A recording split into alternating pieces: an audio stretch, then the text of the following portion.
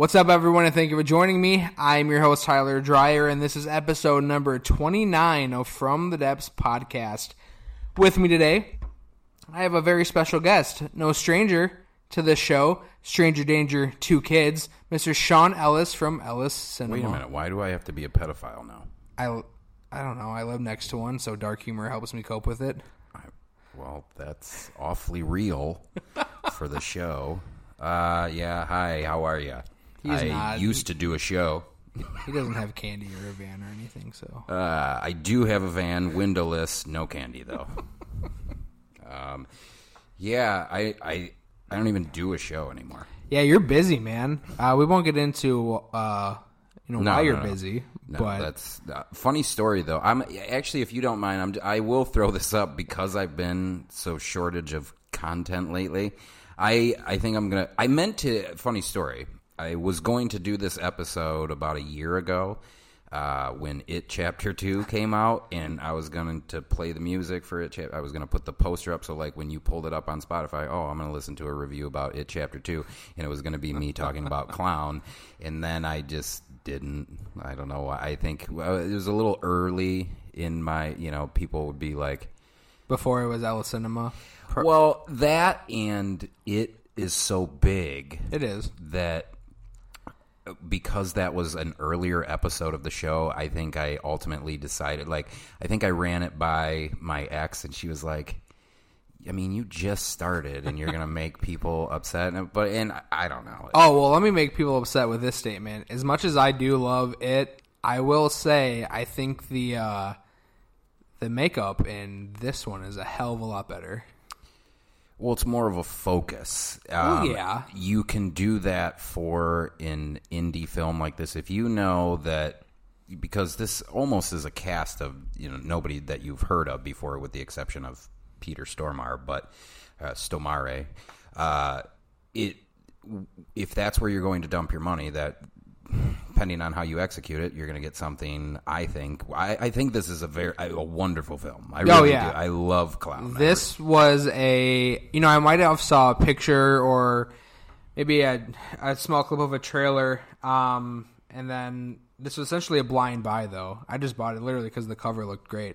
Yeah, and I like clowns. Well, and I think Eli Roth was a huge selling point on that. Yeah, he produced it. I always. Do you know how that came about? I don't. So, a trailer went up for this, and it was on YouTube. Was this a short film? Well, it was a short film, I found out, too.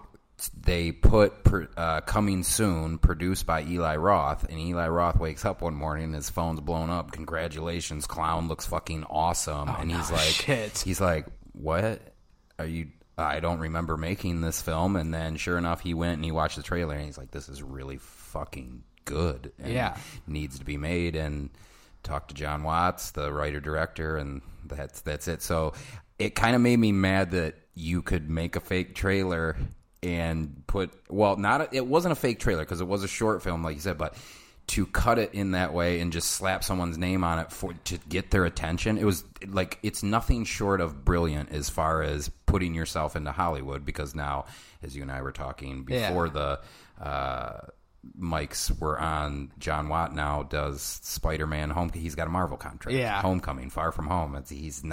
He's set for life now, and this was his first feature. Like that. Yeah, that's insane. I had no idea that he's the one that did Far From Home and Did you happen to see in the credits though? You were talking about produced by Eli Roth when they were coming on. The Weinstein brothers produced this, and I went, "Oh no!" Yeah. Oh no! I went, I think that was right, because that fallout came in what? Like, when did Harvey, all that, was that like 2016, 2017? No, I had it been a little later than that, because this actually had its release in 2016. I want to say, maybe 18. All I know, anything under that banner, yeah. By the skin of your teeth, this movie got made. Man. Oh my goodness. So I'm sorry. I wanted to, because I like everyone else, when I did see the actual trailer for this, I thought it was an Eli Roth film. So you watched this trailer? Oh yeah. I mean, was this before your rule?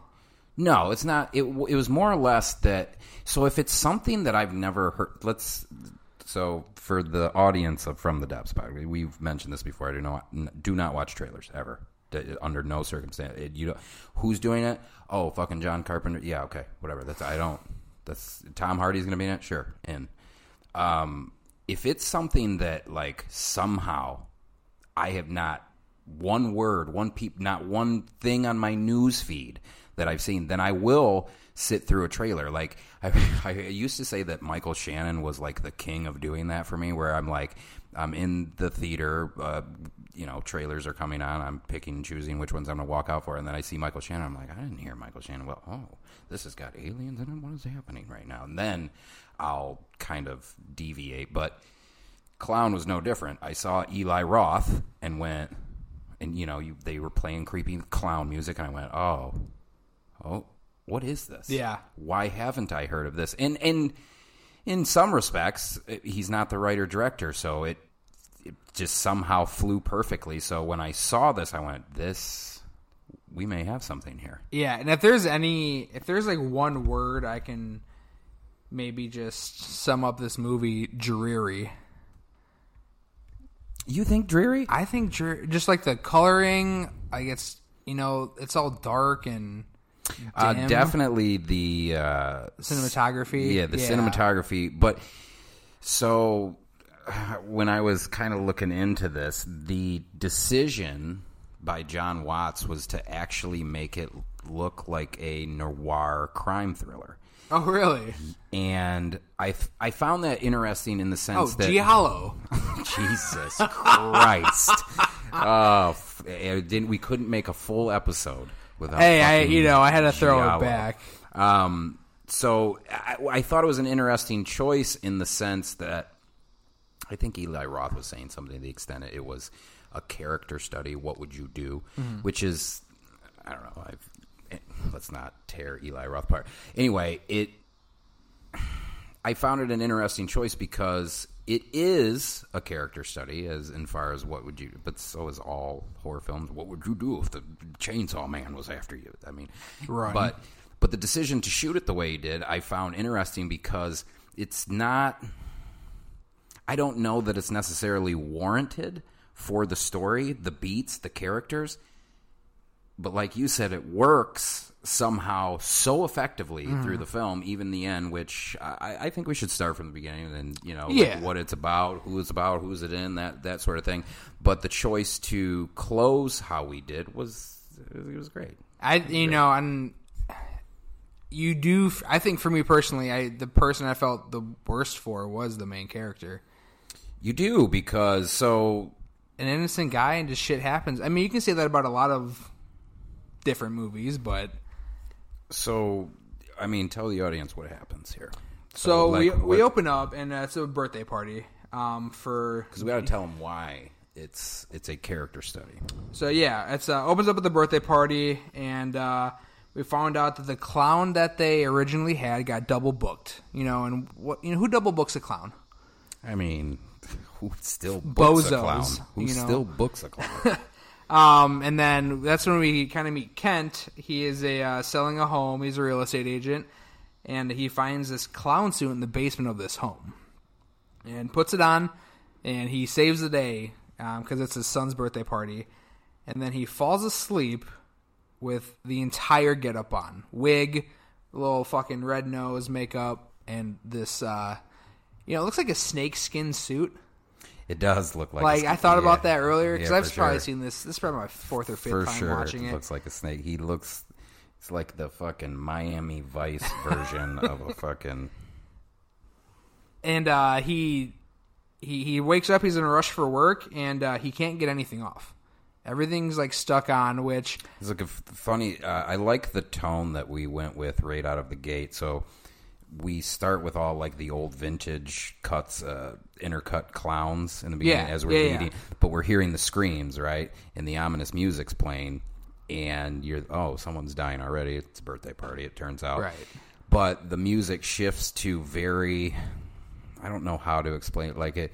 This is why I like having you on. You pay attention to those little details more than I would do. It's so lighthearted that I knew right from the jump what movie I was in store for. It within the first minute and a half or however long the sequence of the clowns leading up to the titles and the birthday to when you first meet the wife. I believe she's the first frame you see, but Meg. I know right out of the gate it doesn't take itself seriously based strictly on the score. And I knew going forward that whatever we do from here, I think it's going to be played straight, which it is, and I love. But there's going to definitely be these, since it was goofy from the jump, it doesn't need to apologize for some of the great shit that we see later in the film. So, but the reason why I brought up the humor was because after he finds the suit and what you're talking about when he goes into one of the houses, he actually shows up on the job in front of 3 Mexicans, and he's like, hey, all right, guys, just let me find the key. And they're like, who the fuck are you? Yeah. And he's like, yeah, you guys got kids? Which is forgivable. And now, like you said, he's in the bathroom really trying to get it off. And he's trying everything. And I think like that was one of the hardest parts for me to watch, is because he finds a box cutter, and like he ends up literally slitting his own wrist. Yeah, it reminded me kind of Ryan Gosling in Nice Guys when he accidentally does it, where like the shock of it, because he's like, there's but I think we as the audience also do the same thing with him. Yeah, usually there's that oh shit moment, and then he wraps it up nonchalantly, comes out and gets his fucking. We go over the top here. Oh yeah, which is also, I think, a tone setter for the movie. So he first tries with the X-Acto knife, and then he tries the fucking... Well, he wraps up his hand, walks out into the toolbox, grabs and grabs the other saw. It tries to go through the neck. Yes. And can't... He breaks the blade. That's an anxiety ride right there. All of it. And I don't know if you noticed this, too. I almost felt the color grade in that particular sequence... I don't know why. Maybe it's just because it's a man staring at himself in the mirror. But I felt like I was watching the scene from Poltergeist where the man pulls his... I don't know why. And if we went back, I feel like the angle that was chosen... And I don't know this for sure. I could be full of shit right now. Just fucking speaking garbage. But more the color grading. But I do think the angle's there too. And what an amazing sequence to kind of... borrow from, because I would argue that's the most horrendous sequence in Poltergeist is the fucking mirror sequence. I'm sorry, wasn't he doing something with the blade in his neck and stuff? Yeah, so he takes like the handsaw and it literally goes for what, not even 10 seconds, and the blade just snaps. Yep, clean in half. So after that, he goes home, obviously defeated, because like he's pissed off and upset that like nothing he's doing is working. Right, when he's talking to his wife, he's just, and it's met with like she's laughing at him. Like, well, because he's a clown. Clowns are supposed to be funny. You're ridiculous. Look at you. That's like, ridiculous. And then like so he says he needs help, and he can't get his wig off. And the first thought I had, even the first time I was seeing this, was when he's like, I can't get this wig off. I went, it's becoming one with the host. Well, this heavily reminded me of like the Haunted Mask from Goosebumps, which is another. That's me showing my age. I don't watch kids' films. Well, I'm younger than you. You're old. You are old too. I know. I'm getting there. But I think that's the first time you really see how he is becoming one with this suit, because his hair, you see it go from brown to this colorful wig, and then they try to get the nose off with the tweezers. Yeah. You ever just accidentally bumped your nose and like it hurt and your eyes water? Imagine getting something pulled off of it. Yeah, that'd be god awful. And it's a brief use of practical effects here that's horrendous to watch. Yep. And wouldn't you know it? And I love how it's kind of undersold, but it's played more for laughs, and you don't know that it's going to haunt you later. Is the dog eats the piece of his nose, and runs off with it, and obviously scarfs it. And Shadow, I think that's what the dog's name is. Shadow. But then there's a really, really sad scene. You just see him sitting in the shower with everything on. Yeah, he's talking about he has to fucking piss and shit and stuff, and he's like, I can't. And now I believe the tummy rumbling has begun as well. Oh yeah, but he's got to find out where this fucking costume came from, man. So, what would you do? I would do exactly what he did. Go back to where you found it. I almost beat for beat as a man would have a very similar path that he does in terms of dealing with it. Yeah. Like the first, of course, you're going to panic and be like, "Get it off of me! Get it off!" Well, of me. really quick too, because you brought up the stomach gurgling. Like nothing is filling him up. Like his wife wakes up to a kitchen that a tornado went through it. Yeah. Yeah, which is it's again to kind of talk about the fluff. It's just that is what it is, and we move on. Like we go, oh, he ate everything. Something's wrong with him. Yeah, and then we move on. It's not. We don't have to go back later in the film. Honey, why didn't you have all the Captain Crunch? Like we didn't, which to me is just wasting time. You know what I'm saying? Yeah. So when you do that, I'm like, okay. We're just a couple of gags, a couple of laughs we're going to have throughout this. And we do. So, yeah, I would go back to the house. If I couldn't get it off, I'd be like, we have to find the origin of, like, somebody's got to know how to get this fucking thing off. But I don't know. No, I would do the same thing. And when we get there, he finds this box with initials KC. MK. And it's chained to the wall. I think Casey's right. It might be. Martin Carlson's the guy that owns the house. That's true. And then he calls his brother, right? Right after that? Bet. And what's happening? Oh yeah, he goes I thought you were about to say something. He goes to the costume shop after that because he finds out that the owner of the house, Martin Carlson, is deceased. Yep. So, and again, talking about lightly giggling on the side, like when he's reading over these documents about who previously lived there, he's in a diner with a fucking Scully cap on, looking like a fucking clown. Right. You know, obviously he's getting stared at. And I don't think the voices, the children's voices get to him just yet, but then he goes to the costume shop and he's like, you got to know what this is. And perfectly played by even the actress in this, like, dude, what? Like, we sell fucking plastic masks. Like, I have no idea what this old thing is on you, but here's my book. And wouldn't you know it, there's a Carlson costume shop in the fucking book. Very convenient.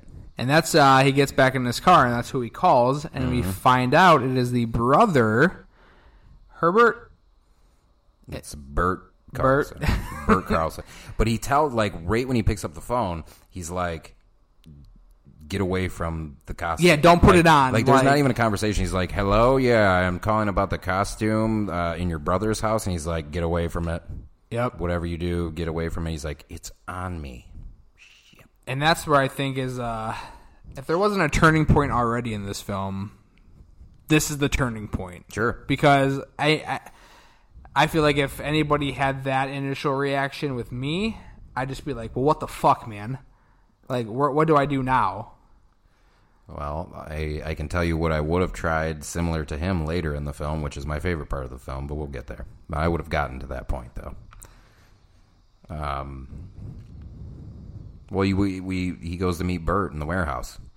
And in this rundown warehouse downtown, and we get a history lesson of the clown. Yep. A.K.A. the clown. Yes. And we find out that, a dyslexic drunk person is trying to say loincloth. Well, Bert there, it's his estranged brother, so he hasn't talked to his brother in 10 plus years or something like that. And that's one thing. I think that's my favorite part of the film, honestly, is the background we get of the clown. How it was this creature that we turn into something for our own humor. And I'll very rarely say something like this, but I feel like this is the one time I wouldn't mind a prequel origin story of the clown set in whatever time it is. Sure, some people would be Like, well, you got it with Krampus. No, this could be way darker because he's actually taking the children. And that's what it needs. It's 5 children for every month of winter. Yes. Like that's, I mean, not. I don't know about you. I didn't know there was 5 months in winter. Yeah, I tried to like. When they said that, I went, huh. Well, it must be because I think the story did originate like from because he's up in the mountains. Yeah. So we would assume maybe it's kind of like Colorado where there is 5 months of winter. That's true. See, this is why we need a prequel story to say exactly what the 5 months of winter are. So yeah, Bert is kind of explaining everything that's going on, everything that's happening, and then Ken gets knocked the fuck out. Well, yeah. He gets greeted by Bert, and he's like, here, have a sip of tea and a little crumpet. And here's a decapitation for you, too. It's the only way to stop it. He drugs him, and then the next thing he knows, he wakes up being told by Bert going, oh, I'm so sorry. You shouldn't have been awake for this, but I'm not going to get you more fucking sedative because you'll probably break free. And ultimately he does, but not before Bert tells him that he needs to decapitate him without really telling him why, just other than we can only assume, and it has to be because of the fucking suit. Well, so, he does say it's a demon. Demon in you. Yeah, and that the costume is real snake skin and real hair. To your point about the prequel, Linda Soppel, she did the production. Lisa Soper, not even close. Lisa Soper, when they were doing the book for that, and you would have to like pause it and go frame by frame, which I didn't do. I'm way too lazy for that. But there's actually a backstory behind the whole thing. So they made the whole thing up. It doesn't come from lore or whatever. They pulled bits and pieces here from lore to make their own fucking cloyne. And I would like to see the first 20 pages that kind of get shuffled through. That would be a very dark, very uncomfortable film, I think. So I agree with you. I'm long-winded. I can't help it. Well, because that's the one thing I feel like they kind of skipped over is how the transition really happened from this like demon to the clowns we know today. You know, they don't really go over that part. We tried to bury it as we generally do, BLM. Oh, man, this isn't a political show. It's not a political show, but I don't mean to be that guy, but that's what we do. We bury the shit and we put a fucking bow on it and go see it's that. Which we shouldn't do. Everything's better now. No. It's not better. You lied. Black lives do matter. Well, see, now I went for the joke. It just happened to be topical. Now you're actually getting political. You're making a statement. Well, I said it. If you follow me on my personal pages, you know that's how I feel. But yeah, right. You should see his home. Tons of Confederate flags. No, maybe my neighbor, but anyway. Oh, the swastika was actually Shut up. We get it. You're a Nazi. You know those people that are like, well, the swastika had different meaning. No, trust me. One thing I meet them now. every day at work. I mean, you're not lying. You're not lying. So, like you said, Kent does end up breaking out, and he ends up kidnapping good old Bert.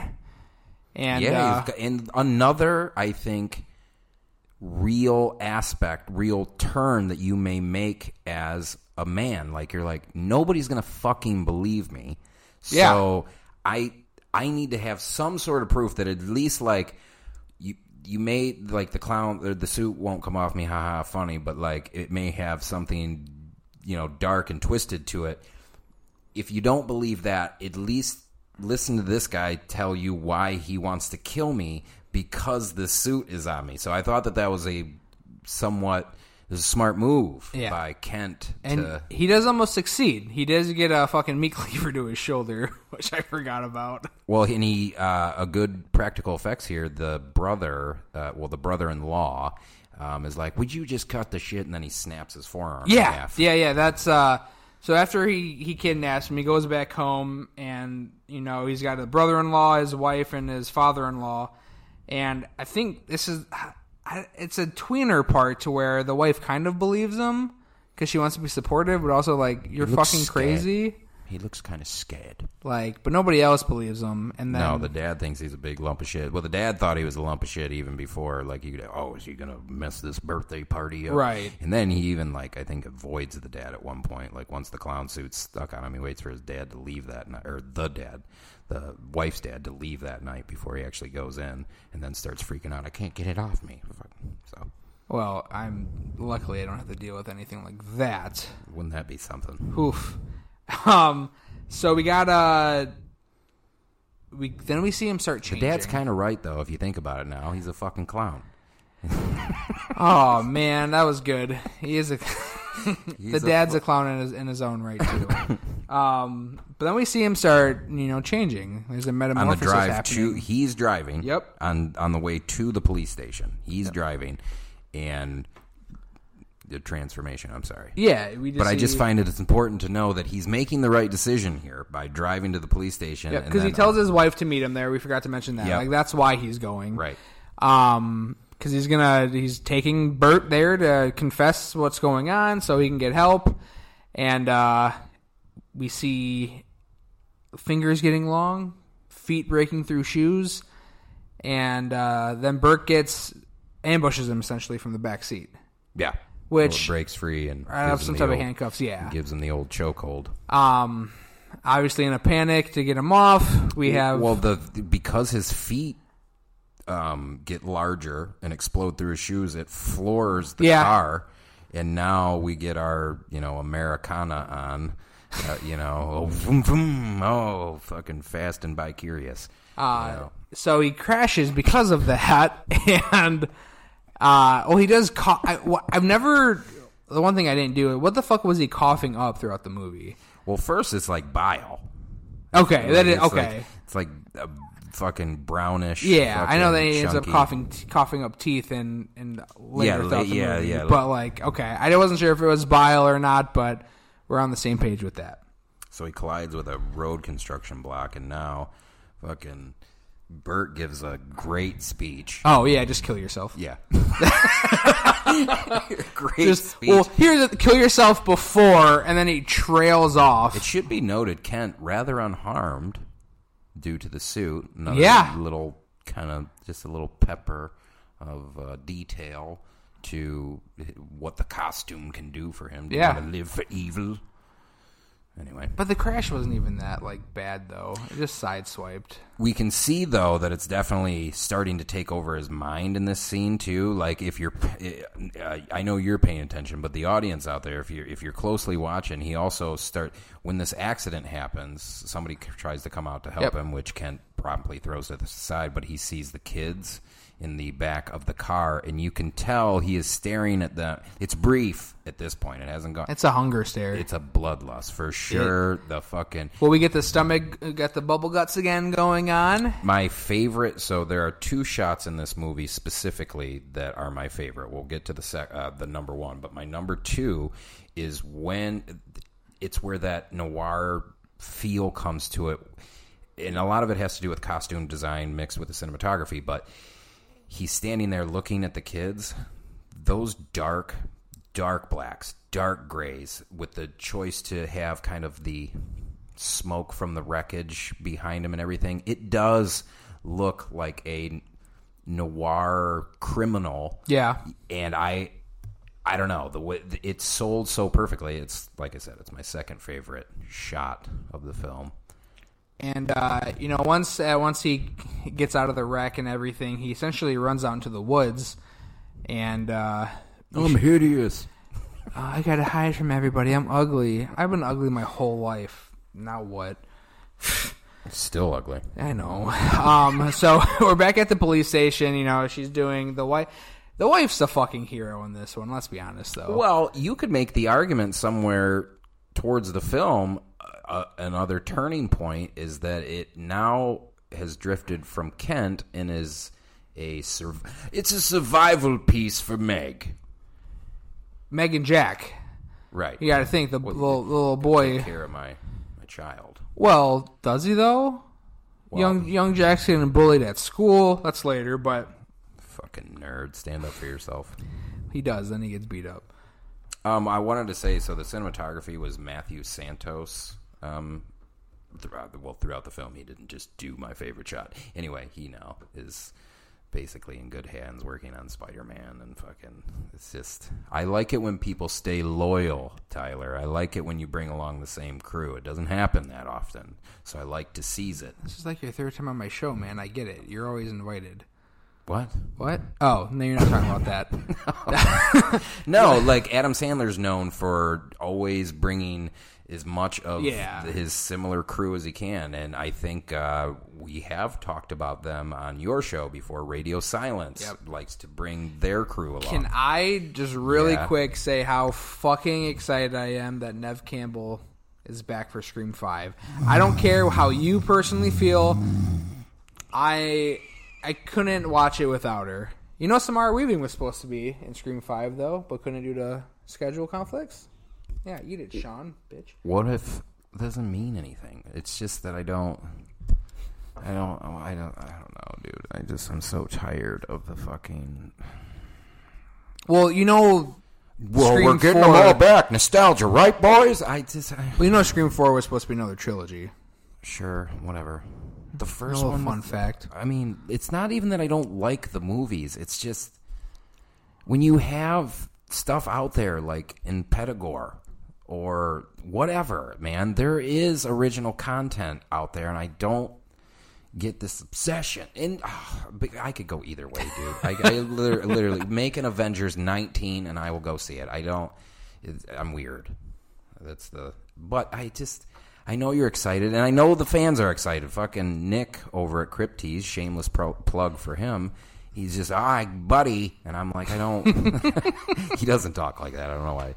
But I get everyone's excitement to it. I don't know. The first one was what it needed to be, and that's where it needed to end, because I just thought we hadn't seen anything like that before. Yeah. And that's a tough thing. It's like Last Crusade, dude. Like, you thought the fourth Indiana Jones sucked? Shocker, dude, because it was never going to be better than the Cup of Christ in Immortal Life. I'm sorry. That's how I feel about Scream in a lot of senses. So we're in the woods, and there's a Boy Scout. But here's the thing: I did express my. I wasn't shitting on. No, Scream. you weren't. I expressed my love for just how strong I feel the first one is. It's a classic. It's probably my favorite horror movie of all time. This is a story that you did not know about me, and a story that I would never tell on my own show. Oh, that's right, it's going to be up. We had a backyard wrestling league when we were in high school. Okay, and people would act like.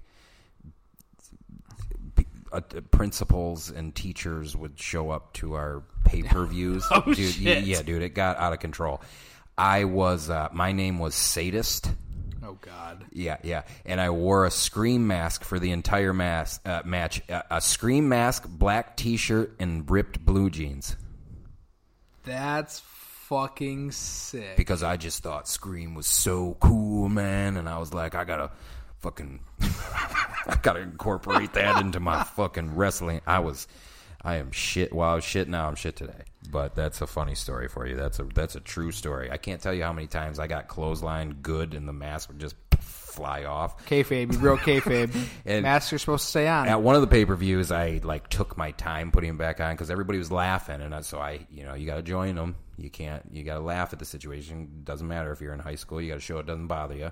But, I took my time to put the Sadist mask back on. I do think that's one of my favorite. Speaking of wrestling, I think that was one of my favorite memories of us, you and me, working together, is we would just put everybody on the list. They deserve to be there, though. Yeah, stupid idiot. And now, all these years later, not even in the same wrestlers league. Nope. I'm sorry for your podcast. Is the AEW any good? I mean, I'll follow Jericho wherever he goes, but I don't watch wrestling anymore. I haven't in quite some time. It has better writing. I haven't watched it in a few months. But is NXT still the best, most entertaining to watch? No, AEW has beat NXT in ratings. And forget about that. I'm talking about what you see. Depends on the week. All right. Depends on the week. I do think that Orange Cassidy lad's pretty funny. Oh man, he is. That's a good gimmick. I like that. It's so good. They just had a mimosa match with Jericho. I didn't understand what that was all about. Yeah, I didn't watch it yet, but on the news feed and went. So that sounds to me like if you get dumped in that, you win. You lose. Yeah, I know, but it's a mimosa. Yeah. I'm just saying. I was confused at the premise. Like, I get fucking when you have to fight the Great Khali in a fucking what do they call it? A Punjabi death match. He wasn't even in there. He just came at the end to help Jinder Mahal. But he could walk pretty good. No, he can't. He's a Great Khali is a clown in its own right. All right, so we are Doink back. the clown. Now we're coming full circle. That's where our love for clowns, we were confused because I don't know about you, I rooted for Doink. So Doink was before my time in his prime. My first introduction to clowns that I can remember was actually Bozo the Clown at our Lucas County Fair. We got to throw the ball and he would just... You want to know how old I am? I used to watch Bozo on TV. So did my mom. Jesus. How old's your mom? Is she single? Definitely, she is single. Stay away from her. Oh my god! So we're in the woods and a fucking Boy Scout. Oh, that's right. We're just talking about clowns. We trailed off quite a bit, but that's all right. Welcome back. We're in the woods and there's a fucking Boy Scout, a chubby Boy Scout. There naturally had to be a Boy Scout in the woods as he scampered off.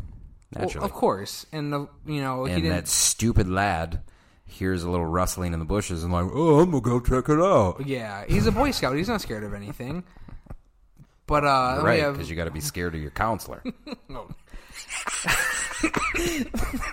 So nothing can be worse than what happened 45 minutes earlier after s'mores. Man, god damn it! We made our own s'mores with a little black kid down the street. The camp counselor told us to do it, man. I told you I was on one before you got here. This is when Kent got his first taste of flesh. Just the finger, just the tip. It is just the tip. It was. It is just the tip. And the lad, I mean, stupid though it may be, nice lad because he's like, I'm hungry. Like that's all he says. He offers him food. God forbid he asks for help or anything. He offers him food, and the nice lad gives him the food, and he goes and he bites his fucking hand off. Yeah. But they're both scared, which I think is a nice little going back to Eli Roth's character study, is that they both kind of freak out. Like he bites off his fucking fingers, but they're both like, yeah, and bail, and then but like you said, it's child flesh that he desires.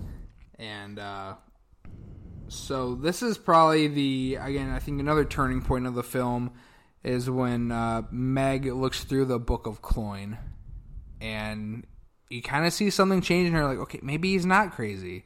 Maybe something is actually happening.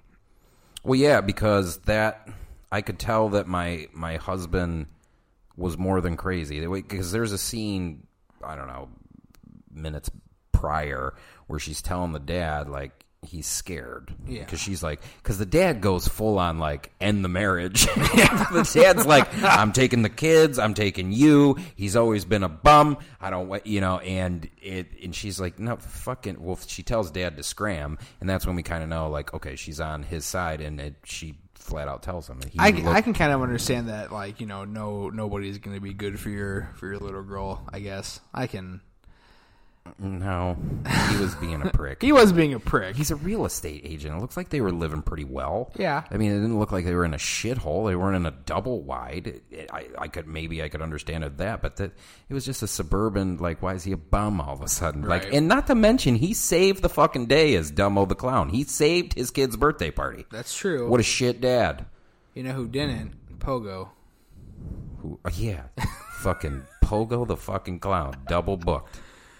Oh, man, so she tells him to scram, and now Kent is mortified in a truck stop bathroom. I thought something else was going to happen here, and it didn't. Another kiddo was going to get mauled. Well, I just thought Seabass from fucking Dumb and Dumber was going to show up and knock on the door for a good time at 8 o'clock. A school bus of children on a field trip show up to So fucking buffet. We actually, is this the part? Hold on, I was trying to do this as much as note free that I could. No, this is where he starts vomiting blood. So we went from the brown shit, and this is the first time we see him vomiting blood is actually in this truck stop bathroom. Yeah. So then he's even more terrified. And then, he gets kids. There's kids. He's getting bubble guts again. He's getting hungry. Runs out, and the voices that he hears outside are finally like, we're all in on the consuming him. Yeah. Like the way that the sound editing is, he's like, you must fight.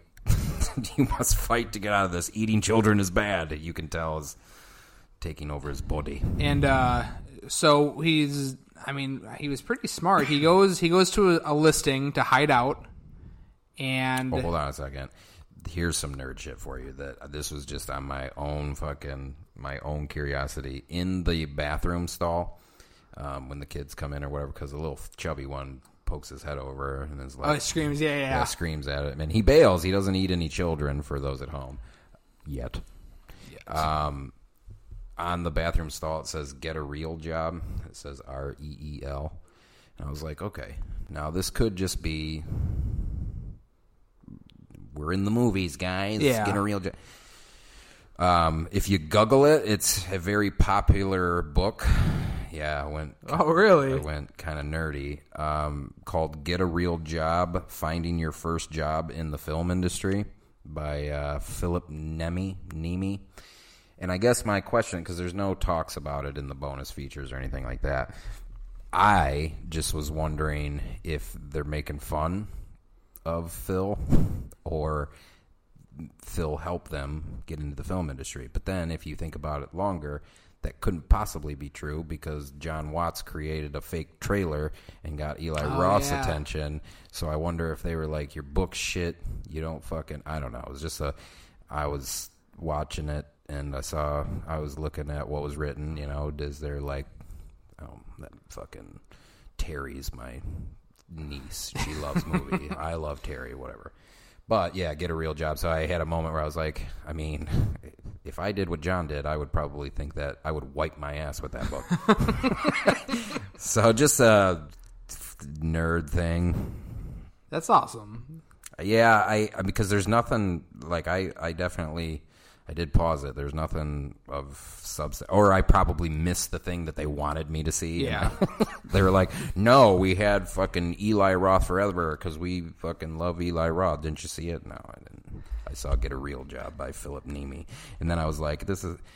Because when I first saw what it was, I was like, you can't write a book about how to get into the film industry. That would be a goose.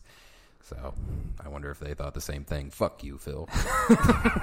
I'm not saying fuck you, Phil. I'm wondering, hey, Phil, if you're listening, I'm wondering if they said fuck you. So if you can help us get a job in the film industry, that. I don't want one from you, Phil. Well, after Phil, we meet Robbie. A sweet young lad.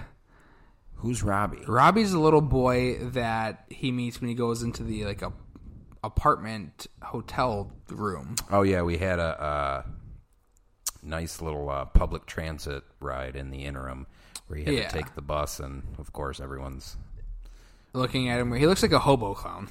Well, if you notice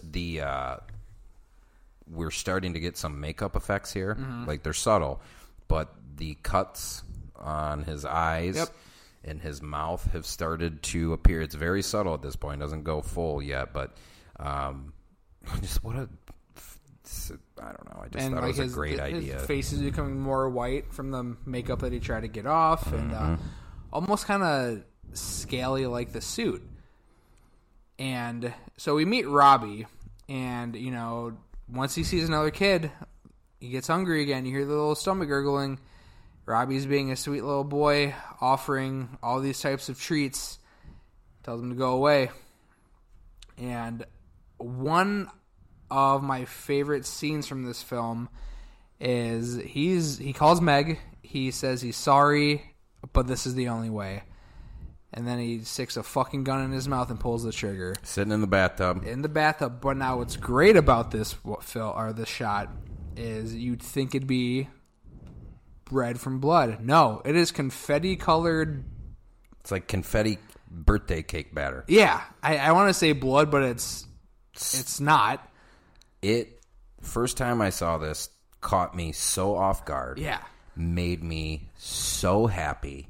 And especially the decision to hold it as if we're like watching fucking Scorsese Taxi Driver uncomfortable. Because it's one shot, no movement from his fucking neck up. Yep. And you have them brains splattered all over the wall there. Well, and right before that, too, he takes off his coat, and we see that the suit has tightened around his body, too. Yeah, it's that bullshit story that fucking Bert told him about how his body heat is fucking... Yeah. That's what he first tells him. He's like, oh, don't worry about the suit. We're going to get you off you real soon, just right after, the fucking temperature change. And once the gunshot to the head doesn't work, because he comes back... Yeah. He goes to a hardware hold store. that shot from death to coming back. 10, 15 seconds. Great. So great. That's so we were talking about my favorite shot of the film. That's my favorite shot of the film when they hold that when he's dead, because I just think if that is not everything that this movie is, I don't know what to tell you. You see fucking... It's goofy. Downright goofy to see cake batter splattered all over it. But how great did that contrast look from the porcelain white wall? Perfect. Perfect. Popped. Perfect. And like I said, I think it's a metaphor for the movie. So once his suicide... Very dark but funny. didn't work out. Well, here's something darker. Bert says at the beginning the only way is beheading the cloyne. So he goes to a hardware store and buys 2 handsaws, cement shoes, sits in the back of a chair, and we think he's going to lean back and it's just a makeshift kill himself. Thing. How gnarly did it look, though? Like for Operation Makeshift simple, Guillotine. Like, is what he embarks on. Fuck, dude. Because just imagine if... I couldn't. I think it's very clever. Well, it is, but just say something fucked up. And it didn't work on how you wanted it. Like, it was too... I mean, you're going to die regardless, but how quick are you going to die? Are you going to sit there in agony, or is it going to be quick? But it's neither of those things. I would go, try to fucking... I'd steal a convertible and then, drive under a semi or something. Full speed, so that the fucking back of the semi just takes off my fucking head. What's that lady's name? Was Doris Day or something like that? The fucking B version of Marilyn Monroe. Same thing happened to her. Oh, no shit. There's my history lesson for the day. Yeah, but I don't think that's her name, so I don't think that was the one. But she was like the sleazy version of Marilyn Monroe when Marilyn Monroe was considered sleazy. So if you can... Oh, wow. Yeah. Wow. She was like, I'll fucking show you titties and fucking make blowjob remarks. Yeah, Marilyn Monroe was like this is all about sleazy. This is all the week.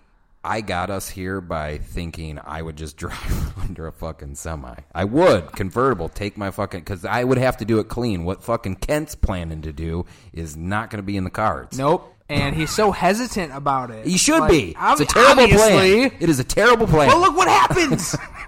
He's hesitant. He falls. The corner of the chair hits. Well, something. No, the kid fucking startles him, so he doesn't... He was startled to begin with. Well, he was startled, but he, rocks up. So dumbass Robbie from before is like, hey, clown, banging on the door, and then ultimately comes in because, you were fucking invited. And yeah, you were invited to my suicide. What the fuck? Yeah, no shit. No one was, goddammit. And Kent's like, oh, fuck, the kid, and kind of, rolls off to the side of his Operation Makeshift Guillotine, and they both... start sputtering on the floor. Well, it catches the floor and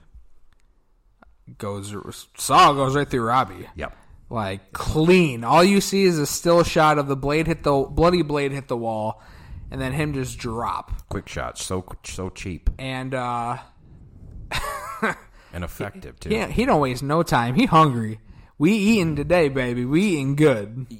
It is implied that he's going to eat the child, but I think we kind of get a curveball. It may even be... Oh, yeah, we get a curveball directly after that, because Meg shows up a little bit later after the buzz saw goes through. Well, because she's going through all the listings he has to try and find him, which was smart of her to think of that. It's smart of her to think of that, but in terms of the timeline of the story...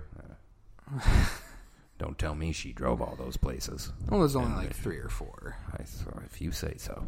But she shows up, and the curveball that I was talking about is that he's talking to her through the door. Ken is. So I'm like, oh, maybe he didn't eat the phone.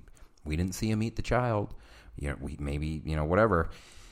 And after she convinces him to come out and he's going to go home, then that's when we see the bones picked dry of little Robbie. Which, why the fuck? Mag, you have to go in there for your husband. But she didn't. She just stayed outside and let him come to her. And it's not like he was even persistent of like, let's go. He was. Well, yeah, he was. He was like, I want to go home. He was scared. He just ate a fucking kid. He was hungry. He was hungry. Motherfucker got to eat. So after they get What's him his plan? Home, What's his plan? Oh, you were about to say. Yeah. So his plan is just tie me up. Tie me up so I can't hurt anybody anymore. So they tie him up in the basement, and don't listen to anything I say. Don't listen to anything Dumbo says. Don't listen to anything. Why? You're on my show. Why would I not listen to what you're saying? Says. And, he's Dumbo the clown. It's Dumbo revealed. is taking over. Well, we didn't mention this at the very beginning. It's revealed that Meg is pregnant. Yeah, why didn't I? I totally have it in my notes, too. So do I. Yeah, she's pregnant. And then, she wants them to get better so they're going to be a happy family. And then she goes to the hospital to talk to Herbert himself. And little Jack gets bullied when he leaves home. He does get bullied. He leaves for home. But what we find out and what she confronts Bert with is that he himself wore the suit. Because there's a picture. Yes. Oh, yes. Very crucial plot point I seem to have overlooked. Yes.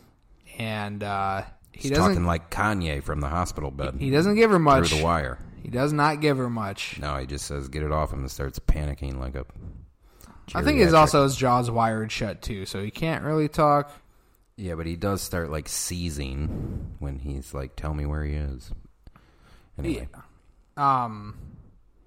So, yeah, he won't tell her how she got it off. So she, again, smart, goes to the Carlson house to find answers. And then we come across this chair mechanism that locks in place. And then we find this video very hostile. Yeah. Oh, hostile. I get it. It makes sense.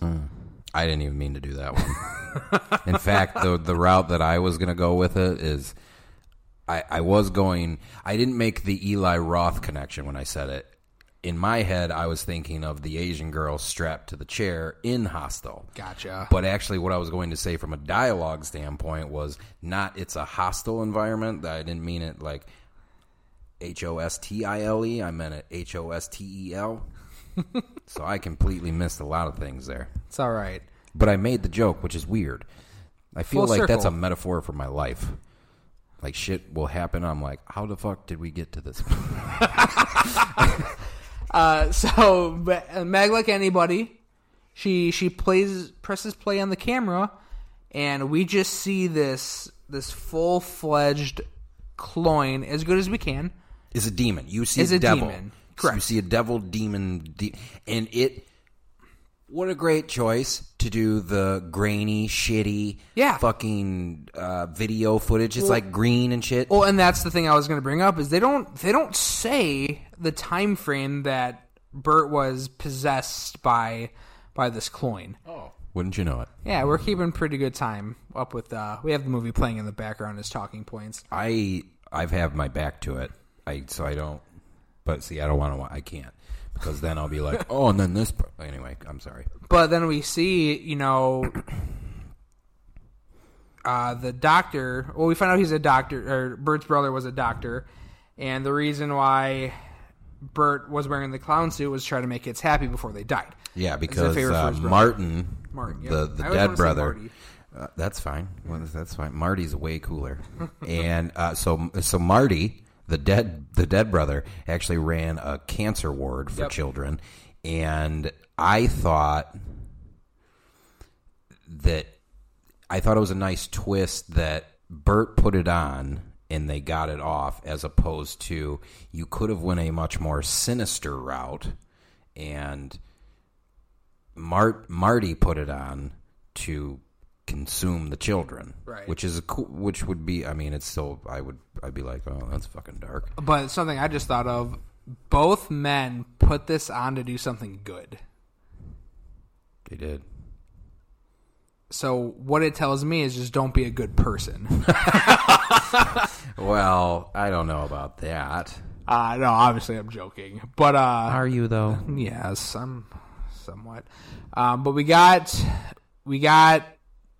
while this coin is tied up, we see Marty bring a child, which makes you think that he's following the lore to save his brother. One child for every month of winter. Once we find out what happens, these children that are close to death, he sacrifices them to the demon. And I mean, now it adds another layer to the depth of the demon, I think. And we got to see, quote unquote, the cloyne, and it's almost its full transformation, but we only got a whiff of it. Yep. Like the choice to shoot it the way that they did was very jump scare tactic-y, which they actually did. When she initially looks into the camera, like a presence walks through, and she's like, "What the fuck?" Right. And she snaps up real quick, and then we obviously see the demon unfold down there. So Meg's got some information. Yep. Basically. She's got some of the tools. So then dumbass Jack gets bullied at school again, runs home, and wouldn't you know it? Oh, finds Daddy Dumbo. Dumbo locked in the basement. And of course, he's full Dumbo now, folks. He's going, just come help your dad. And you're like, that's super not manipulative. Yeah, that's not your dad anymore. But I do like how we see a little bit of Kent shine in this, and I think it's perfectly played by I think there's so many people, every actor in this is so good in it. Yeah. That what is Kent's name? Andy something? Yeah, Andy Powers. He's telling Dad / Dumbo why he's coming home, and when he mentions the bullies, he goes full Dad and Dumbo at the same time. Like it's and dark. It's all in the eyes. Yeah. He's like, who bullied you? And right before that too, which is I think a decent thing to bring up, is we see Dumbo cough up a bloody bone. Boy Scout. Was it the Boy Scout or was it Robbie? You're right. It's Robbie. Fucking Robbie. So yeah, Dumbo / Dad is manipulating Jack. Jack lets him go. Yeah, fucking Jack. I mean, you knew he was gonna. Well, yeah, but again, if I saw my dad like that, I probably would just fucking run. I mean, you haven't seen your dad in so long. It's been a few months. You know, did you say months? No, it's been forever. So Meg runs home, thinks Jack's in trouble. Jack's safe because she gets a call that Jack wasn't at school. Mm-hmm. Then we cut to a kid riding on a bike that turns out to be one of the bullies. He's playing his video games. This just shows video games kill kids. That's one way to interpret this particular sequence coming. Well, he was playing Call of Duty. Video game violence causes death in children. His death was caused by a demonic creature. No, because if you think about it, what had happened was his friends on the headset are talking about what Colton did while Dumbo is in the house. Dumbo can hear everything. He was going to smack him in the face with the glue to make him look like a fucking clown. And then fucking practical effects abound. What I can say about this movie is the practical effects that were done outweigh the really bad CG. But I think that they use the CG, and obviously you know how it's very subtle CG. Yeah, so it's like the car sequence is probably perhaps my most moment, only because American Werewolf in London existed in the 80s. How we come on, boys? We can do a hand elongation. Yeah, elongation. But they could have easily done the cloying transformation when we get to it in CG, but they didn't. You know, the CG I'm talking about is the blood on a blanket that's covering something later on in the movie that I noticed was awful. Like some blood splatter looked really bad, but again, low budget movie, so I get it. But the practical effects outweigh. And when Dummo is moving in on Colton, just the dead look in his eyes is terrifying. No pun intended. It is the acting of Andy. It is the costume design. It is the makeup department, because there's something about the way that the makeup on his face with his eyes is downright terrifying. It's an off-color white, and so is his eye. So is his eyes at this point. I don't. There's no way that I could explain it intelligently. Every part of filmmaking exists in that moment that you're talking about, because this is, that noir shot that I was talking about earlier after the accident with Bert, like he's starting to become Dummo, but in that moment, he is 100% Dummo, and it is, as you said, fucking terrifying. So fucking... Ugh. So after that, we're back at the McCoy residence. Yeah, Meg races home to get Jack. Why the fuck you? Or no, we're leaving now. I think is the thing. And remember way back in the beginning of this podcast when we were talking about the shadow dog eating the nose. Well, there's a couple times it's peppered throughout this film. Like first, it's the barking when he's first home on the couch. Like the dog's barking crazily, and he's like, "What the fuck are you barking about?" And then I think somewhere midway through the film, the dog is acting kind of strange.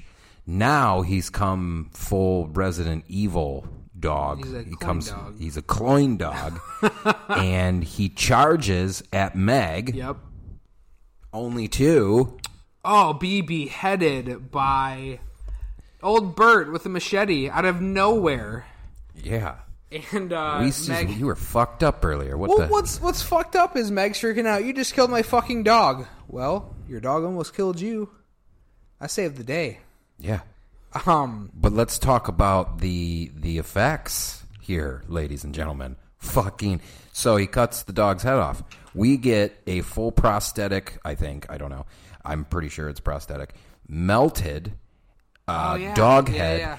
And we get the cake batter that we have learned to love earlier in the film, which is the substitute for blood at this point. And the dog's head does a very... You know what it reminded me of? It reminded me of the death of Stripe in Gremlins. Oh, yeah. I thought that it was... When I did some research, and they were trying to mimic a shot in one of the Evil Dead movies, too. Okay, yeah. So... Yep, I see that. And, you know, I feel like as any horror fan or any, like, human being... You know what? I know exactly what shot they're talking about. They're talking about when Ash has gone full white-eyed... Fucking... It would be an Evil Dead 2 then. Correct. Yeah. Is this the only time that you feel like it'd be acceptable to kill a dog? 100%. Fuck that dog. Like, you know... Fuck that dog. And just so we're clear what type of person you're in the room with, if a dog, I'm not even going to say the species of dog because I think it's a bullshit. So I guess maybe we are on the right side of this. Any dog that clamps their head onto a child or whatever, like that, sorry. That the dog's going down. Yeah. Well, it was scared. Well, it had its jaws around the head of my daughter, so... Yeah. But yeah, in that moment, I mean... What else are you going to do? That's not the shadow that we know from earlier. Like, I'm like, wait a minute, I've been petting you all my life. Now your eyes are white. and you are snarling at me, I don't know what's going to happen, but I know you are operating on animal instinct. I'm going to have to, like, put my feelings aside, put my PETA shit to the side. Well, because there's no way to even say if they were to detain them if it would break out of a kennel or whatnot. It's got cloying strength. That's right. So we're proving a point. Beheading it kills it. Removing the head or destroying the brain. Shaun of the Dead. I know. You hate that movie. I don't know why you quote it all the time. It's quite possibly. People always ask me, is that your favorite zombie film? No. That is one of my favorite films of all time. I think it is a good one. Anything Edgar Wright touches, with perhaps the exception of Baby Driver, which is still super strong in its own right, the most rewatchable movies ever in terms of, like, will I and have I and can I watch Jaws more than Hot Fuzz? Yes. There is so much little shit in Hot Fuzz. There's so much to unpack. Shaun of the Dead, where you're just like, my God, the attention to detail in this is whatever. So for the greater good. No one asked. Shaun of the Dead. I don't know if it's my favorite zombie movie. I've never really thought about it, but it's sure as shit in my 20. Yeah, for sure, man. It is a good one. They're making a sequel. Did you know that? I did not know that. I'm making that up. I hope not. Yeah, I was going to say that. When you did say it, like, my heart kind of like went, wait, what? I hope not. But they are, I believe the three are getting back to, I believe they're getting back to the band together soon. Didn't they do Slaughterhouse Rules or something? No. That was not Edgar Wright. Okay. And in fact,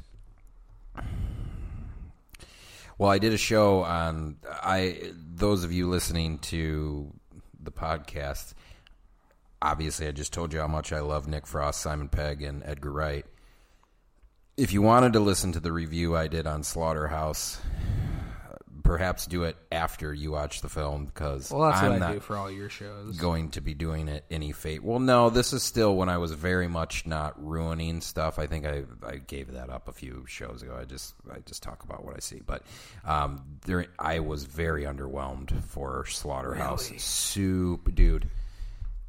And maybe no, because I fucking knew that Edgar Wright had nothing to do with it. I don't know why. Like, I thought Nick Frost was used properly, but not enough. And I thought, I don't know. To me, that is the proverbial, we're going to throw a bunch of shit on the wall and see what the fuck sticks, and we're going to kind of, I don't know. Wasn't my favorite. Not a bad flick. It was like Shaun of the Dead meets Attack the Block. Oh. And unfortunately, I don't think that you can combine those two. I'm not saying that you can't have a zombie alien movie. Yeah, but in that tone that Shaun of the Dead is in, I think Slaughterhouse tried to incorporate a lot of that, and it just didn't, because there's also a lot of political grandstanding in it. Like, the aliens come up because they're drilling for oil, so there's this very political subtext of, like, drilling's bad, and gotcha. They definitely talk about that, and it's kind of like, so do you want me to laugh like Shaun of the Dead? Do you want me to be thrilled like Attack the Block? Or is this an activist? Like, I was just very confused. So there's a lot to unpack, a lot going on. It didn't play right. Gotcha. We've learned something here today. Do you have any idea how many people probably listen to your show and never even heard of Slaughterhouse Rules? All 10 of you out there, let me know if you've heard of Slaughterhouse Rules. Well, I'll give you two more. One of them's me. So we got Carlson. He's telling Meg the story, how he found the suit and how his brother had saved him for smuggling children. And then they go on a hunt. They go on a hunt for Dummo. And where do they end up, Sean? Oh, another buffet such of sorts. Great choice. Yep. Are you ready, ladies and gentlemen? Where, if you had to ask yourself where a clown would go to blend in and also get his feast on, what would you think? A playground. Not a bad one. A zoo. I think that would come up as like ding 4 if we were playing whatever that game is that Steve Harvey hosts. Okay, give me another chance. Family Feud. A birthday party. Sure, but where? Major Magics. That's a local one that you guys don't need. Chuck E. Cheese. Fastball by him. Yeah. Chuck E. Cheese. As soon as I vividly remember the first time I was watching it, as soon as I was like, oh, fuck, great. Yep. This is stupendous. I know that's sick because we're talking about children being murdered, but I was so giddy. So if you don't know what Chuck E. Cheese is, I don't know if that's like a national chain type thing. Yeah, it is. Okay, it's a fun. No, it's Major Magics that people went, what the fuck? Well, I didn't know if Chuck E. Cheese was local to us only or not, but it's a fun zone. Major Magic and Qzars. Qzars laser tag. I haven't been there in forever. Yeah, you'd eat the pizza and then you'd go. Actually, no, you'd go fucking run yourself ragged in Qzar and then you'd go stuff yourself fucking fat with Major Magics. So yeah, we're at a fun zone, and again, just like the school bus, this is a buffet for a clown. So many options of children to eat, and no, we're at Chuck E. Cheese, not Discovery Zone. Okay, well, whatever, man. So a kid jumps into a ball pit, and this is where that was another Toledo reference. Oh shit! He's like, somebody pissed, because there's always these myths for the ball pits that kids piss, heroin needles, never cool shit like that when I was growing up. They always say you gotta be like, a snake? Watch out for that shit. I never. No. I just can't ever, like, my parents would be like, Sean, always like 3 feet away from me. No, they would tell me, go on the ball pit and leave me the fuck alone. Yeah. Like, we're gonna knock some beers back because Chucky offers fucking Bud Light on tap. So we have some BLs. So a kid jumps into the ball pit. Ew, somebody peed in here. But no, it wasn't piss. He's got a bloody sock. Well, yeah, and a subtle touch. He has a bloody sock. But here, I'll go darker with you, Tyler. I think he does smell piss because someone has evacuated themselves during death. Fair.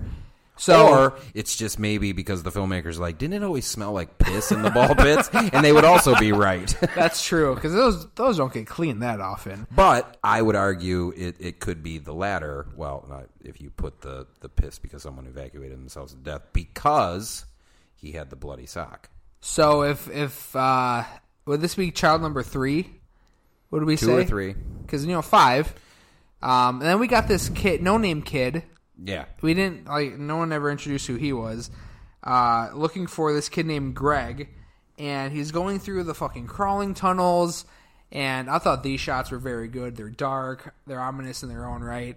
Yeah, it doesn't even make sense in the terms of where they're at, but yet, kind of like I said, like right from the jump of this podcast, where it's an interesting choice that I don't even know if I quite understand, but it's still effective. Yeah. This is another thing where these tunnels, first of all, you're in a super bright area. Yeah. The tunnels are bright colors and blah, blah, blah, blah, and you make this decision to make it. It was almost like we were entering a cave of the Cloyne. Yeah. And I didn't even think about it because he came from the mountaintop and everything. That's a good. Well, in terms of how it felt, I just, again, was like, okay, we all know that this is not what, like, unless Chuck E. Cheese just, like, fucking shut the lights off in this particular. But, so, again, I'm long-winded, but I'm agreeing with you that it's very tense as the kid is looking for his friend Greg through the tunnels, and the way that they choose to do it and light it. It doesn't make it any less easy. And it feels very claustrophobic. Super claustrophobic. And here's the thing. If you're the cinematographer during that, there's you're wall to wall in that motherfucker with the camera. And you're just, like, you guys can't see at home, but I'm just exuding what your body would have to do in a fucking tunnel. You look like you're seizing out. Because this is 2014. We don't have the little fucking 4K da-da-da. They don't exist yet. So those big honkers. Right. Like 50-pound piece This of wasn't camera. Damien Chazelle experimenting on his iPhone. So while this kid's looking for Greg, did it first though. He's warned by this little girl, don't go up there. Right. And, and like while he's crawling, there's blood-stained tunnels. Excuse me. He doesn't notice them. And he finally comes across Greg. Well, he thinks he found Greg. He thinks he does, but then, he gets whipped. goes to go see what the fuck's going on. We see the clown, distracts him. There's nice little subtle touches of blood on the walls in the tunnel here, handprints. And he actually gives up the kill of Greg, right? Yeah, to turn on No Name. Yep. And this is when we get Greg going down a slide, but shortly after that, you have a bucket of blood just dumped in the severed arm. Right before that, though, we see half his body thrown through. And again, how you're using cinematography to lighten the severity of a situation, what is always funny when you watch the moving pictures? That seems like a vague question. Don't worry, audience. I'm getting there. You want to know what's funny is when you see something go frame to frame real quick. It could be scary. Sometimes it's funny. The man does a funny walk and he walks across the frame and then he's out of the frame. I think to throw the torso through the tunnel the way they did, where it kind of catches you off guard, it comes from the right side of the frame and like hits smack dab almost in the middle to the left side. Yeah. It adds an element of humor to it. Not like, I'm not talking knee slapper, because at this point we're all like, oh fuck, but the choice of just a hunk of meat essentially being thrown from what, I don't know, I kind of went, yeah, that kid's dead. And just I also wanted to make it a point to say on your show, I've said it many times on my show, all women and children need to die all the time in horror films. So just to make it a little more real? I don't know. I mean, so John Wick's dog gets killed, and that's why we are like, yeah, you need to kill all those Russians, right? Well, it does add a little, like, I think subconsciously, I mean, even though I'm laughing externally, subconsciously I'm going, well, he's killed quite a few kids here. He's got to go. Yeah. So, so by this point, like, seeing something like that, as given how I like things and my love for little, the technical side of, I was just going, and then happens the slide of blood that follows it. I was a kid in a candy store during these sequences, and we segued into a very creepy black light, fucking playhouse or whatever you want to call it, a fucking maze, a mystery maze, a giallo maze. Giallo. But this is when, Meg can see the actual changes going on in Kent, and she believes him. She wants to help. Well, this is where Meg meets the demon. Yeah, I was just about to bring that up. So they're ambushed. I'm sorry. You're all right. They're ambushed by Carlson because he's just trying to behead Kent to get this over with. Yep. And of course fails again. Dude, you had two fucking, you had him drugged. You knew you were going to do it. Why is he still laying there? Yeah, why would you wait for him to wake up? No shit. And so she thinks she's talking with Kent, which, again, this is kind of what you said. She kind of was. And then it just switches. She's talking to the demon. The demon gives her an ultimatum. Yep. What's that ultimatum? It says, I need one other I don't know child. If it's a he. It's just a demon. Yeah. I need a child. I need one more. Or I'm coming after your boy. I need a child. I need a baby boy. She'll take anybody, or he'll take Jack. Yep. Or is Jack. And and I was thinking about this. What a situation to be put in.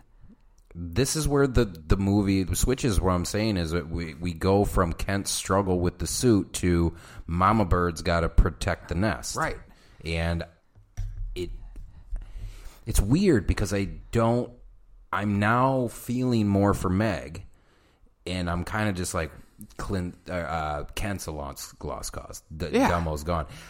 Which I shouldn't be thinking, because if we just get one more fucking kid, we can get that costume off and we can go home. Right. So, but then it's like, say that does happen, you have to live with this conscience of, you sacrifice a child to save your own. Doesn't stop Meg, though. She scoops someone. She does.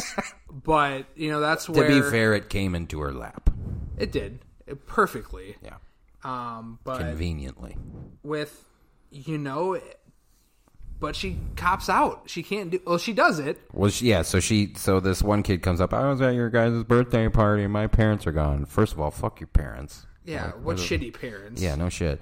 So Meg's just like, well, I mean, I guess it's God saying that I have to abduct her because she's just right here. She needs her help. So Meg goes to this spot, which another thing too. Oh, their spots. Their spots. Yeah, that's what I was going to say. It's apparently there's no backstory or context to this, but apparently wherever maybe Meg and Kent got romantic, which I thought was eerie. Yeah, it looks like a Lover's Lane-esque type thing. Well, I'm talking the idea of it to put it in the plot where the demon... Oh, is in the mind of... Right. Gotcha, yeah. Is being basically like, Kent's still in here. Yeah, I know all your secrets, yep. Yep. This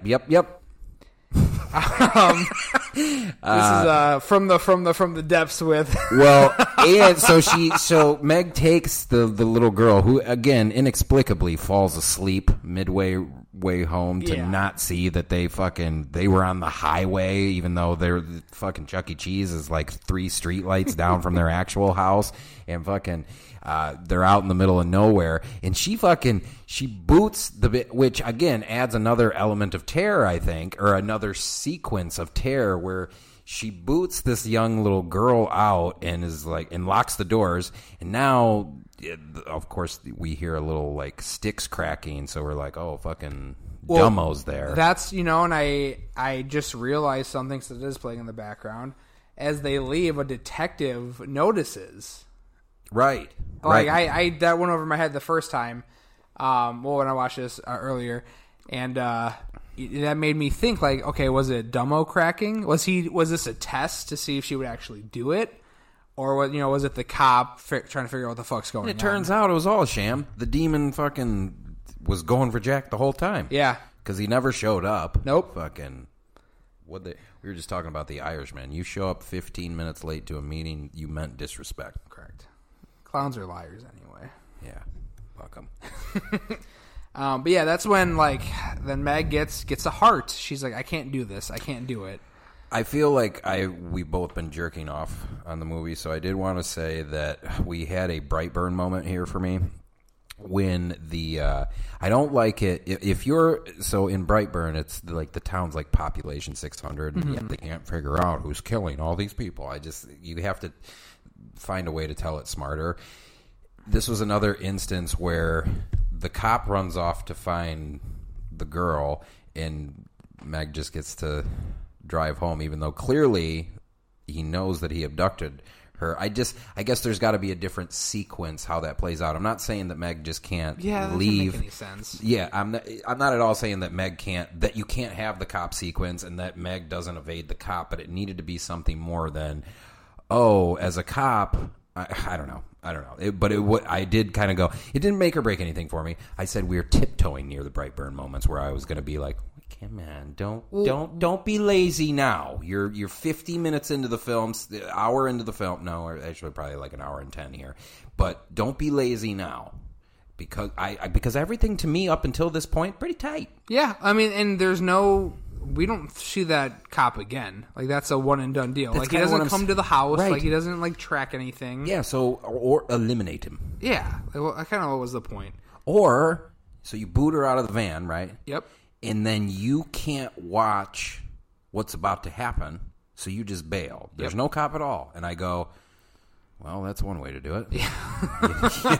I don't know that I would want to watch that too, but then again, I would want to see my husband after the 5th child was consumed. Maybe I'll just drive home and see Jack. But, it's not after, like, this little girl is pleading for help, but it's not until after she starts screaming at the top of her lungs that she's like, all right, maybe I shouldn't do this. Yeah, she fucking caves. Yeah. Fucking, she caves, man. But is that the mama bear of her coming out? Well, it has to be. Okay, but, and maybe this is a man versus a woman thing, but if you're asking me to choose between my child or another child, my child, I'll sit there with popcorn in the fucking window as this kid's screaming in terror. I'm going, but I'm getting my kid back. So, fucking later. Gator. No, I thought about that too. You know, like if I was put in that situation, what would I do? But for the record, fuck I know your kid. Yeah, exactly. And I know that makes me a terrible person. Yeah, I mean, I'm not a piece of shit, just a little bit.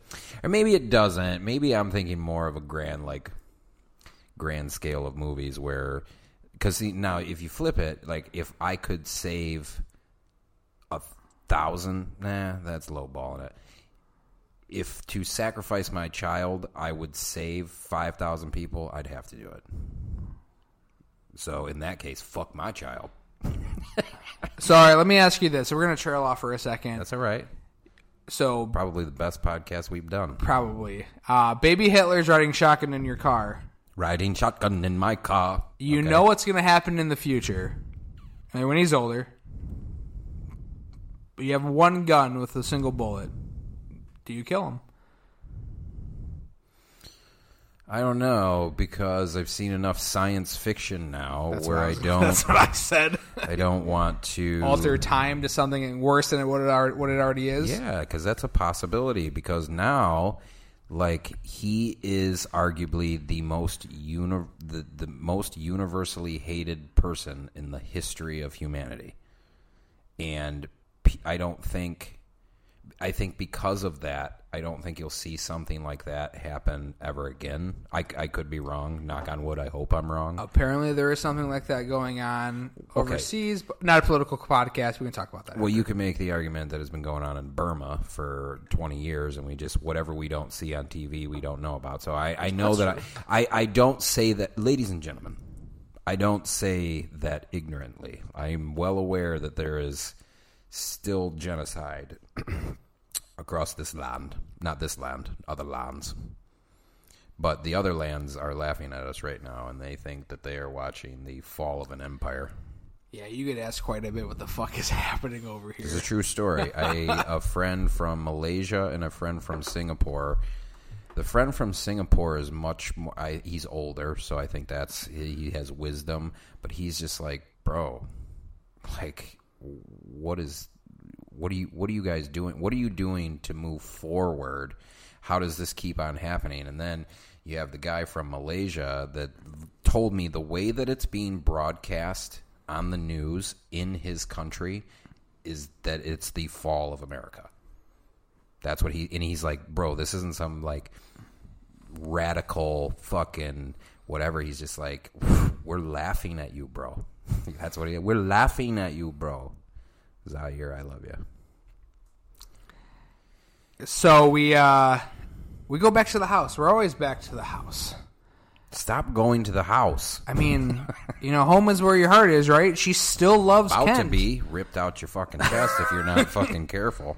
So, we go there, and who the fuck's there? We got Dad, and we got Jack, who Meg told. I would like to say the dad has a hero moment here because he goes full Sharon in South Park. So do you remember the very old... I have a point. You remember the old Halloween episode where the goldfish keeps killing all these people and it's Stan's goldfish? Yeah, and the mom keeps finding all the bodies and she keeps cleaning up the blood and the bodies and she's just like, my sweet boy, and takes care of all the bodies. Meg's dad has this moment in this film where he's just like, I don't know what's going on. There's blood everywhere, but I got you. My baby's not going to jail. And that was just the dog's blood at that point, too, which is the funny part. But I just thought, I was like, oh, the dad was a dickhead, but now he's going full on, you're not going, we're not right. We're not talking to anyone about this, and I'm cleaning it up, okay? Which I guess, he doesn't get a chance to, though. Even dicks can be good never mind. No, that was going to sound... mostly... But the hero moment doesn't last so long. Nope, because he gets his fucking jaw ripped off. Again, that was another CG moment. I was like... Funny story. Not fucking CG. Maybe I have a shitty TV. They did After Effects on it. Okay. And I think ruined it. That whole thing is an animatronic head prosthetics that they molded from Dad. So it is Dad's face. It is a mold. It is a fucking practical effect mold, and one of the very few instances where you touched it up with CG and ultimately made it worse. I watched, it was either YouTube or something, but I watched some of the test footage for that Jaw ripoff. What did you do? I'm going to have to go and look that up. Because it looks bad. And it shouldn't be. It shouldn't be. It is all, like I said, it's all practical, all animatronics, and I went, my God, what? Because you like to give me shit all the time and thinking I love CG when we both know that love CG. We're on the same page about practical effects, but CG can be good when needed in certain aspects. And dark. Which is why the fingers thing was somewhat forgivable. That just look. And again, I haven't rewatched this for a few years, but I was just like, "Aw." Yeah. Like, and then to turn out that like you didn't even need to do that. No. To me, the first time I saw it, I thought that was strictly CG all around. Yeah, I mean, it looks like it. And then that's why I thought. Come to find out, no, you were on some Rick Baker, Stan Winston shit, and Greg Nicotero. Why even start? Tom Savini. And you, what happened, boys? What happened? That really upsets me. Right? Oh, man. I wait until you see the test footage. I'm going to have to go home and look it up. You're going to be so angry. You're going to be like, why the fuck? I still love the movie. Sure. No, because here's the thing. What's the movie called? Clown. You want to know what part works the most? The clown. That's right. Exactly. That's right. And actually, in this moment, we see Cloyne for the first time because he is full. He's like an alien here. He's an alien demon babe. I'm going to disagree with you on one thing. Okay. I don't feel like this is its final form. Because if you remember looking back, and maybe it affects people differently, but if you look back at the camera footage when Meg was like looking through, the horn on the head looked a lot larger and just bigger when it was on Herbert. Well, so it impacts people differently. That's what I'm assuming. But we don't see... I don't think that we see enough in the video footage. No, and I agree with you. To where we can be like... we give it a good eyeball. Whereas now, everything is on the screen after Dad gets his fucking jaw ripped off. And I was very happy. No, I think like... I'm going to ask you a question after... Ask me a fucking question. After we finish up talking about the movie, but... Great fucking makeup effects here, though. So good. Like this is probably... And I'm going to be very cliche with it, but my favorite clown makeup effects that I can think of off the top of my head would be this one and Killer Clowns from Outer Space.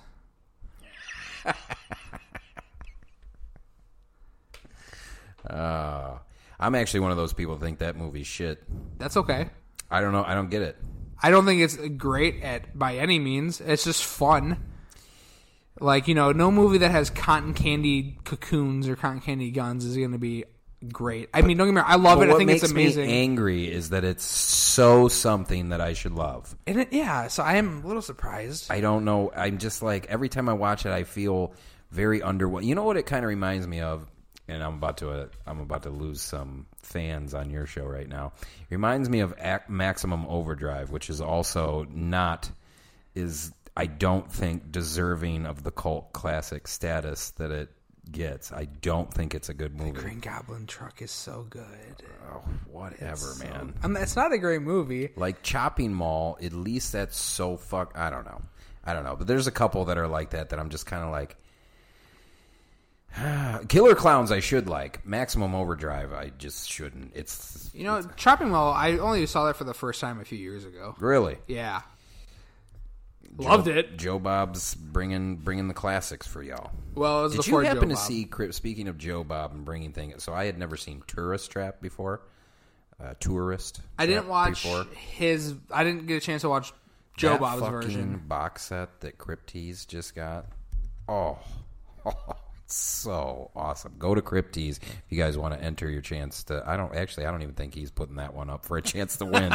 But if you want to see something really cool, I think Full Moon Feature, shout out for your podcast, just put out tourist trap. It's got an action figure. Dude, I who I don't buy physical media anymore. In fact, I don't know if you've announced it on your show, but physical media is, I think, it's dead.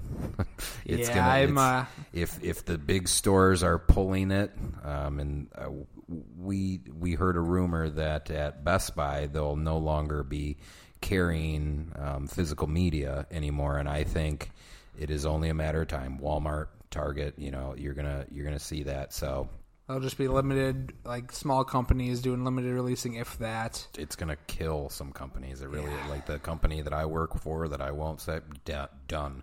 No one's gonna buy your streaming service. Sorry, hate to break it to you. And that's super unfortunate. It really is. I'm gonna go buy because how is this shit supposed to get seen if the company that I'm referring to is big enough to where you can put that stuff in Best Buy and Walmart and whatever. Mm-hmm. When it comes to a streaming service, if you are not seeing, like when you go out or whatever, and the feeds come few and far between a Universal and a Sony Pictures and blah blah blah, you're not going to see some of these fucking films ever. Yeah, they're going to. Speaking of Joe Bob, they're going to drift into non-existence, and that fucking. Oof. And I really thought Steelbooks would have been the saving grace. I don't. Come on. Sometimes they fucking they make the same fucking cover and they just put steel on it, and now you're going to charge me $30 for it, even though you didn't even change the case. How dare you? How dare you? But then there's other times where it's like Halloween. How many more times are you going to try to charge me for Halloween? We talked about that last time. I don't want to talk about it. I mean, so there are mistakes that are being made along the way, but having said that, I do not think that physical media should go away. I just think that would be it. Well, and and I feel like film is different than music in a sense, to where you're not going to you don't get like special features and shit on music's too tough, because I think How many albums did you buy growing up? We are severely deviating here, but how many albums did you buy growing up where you listened to every single song on the fucking CD? A lot. Really? Yeah, honestly. And that you liked a lot? Yeah. Okay, maybe when you were younger, but at least when I got I'm older, no. Yeah, you like 3 songs off the fucking album. Yeah. Are you really going to fucking house all that shit for 3 songs? No, you're going to fucking get Spotify, Apple Music, whatever, right, and just play it at your convenience. And that's what I'm saying. Like, you're not going to get the making of, like, unless they do something digitally with that gives you an option, but I doubt that's going to happen. No. If anybody was going to do it, it'd be the Gorillaz. They just released a new song. It was pretty good. Did they really? Yep. I haven't listened to the Gorillaz since, 8th grade.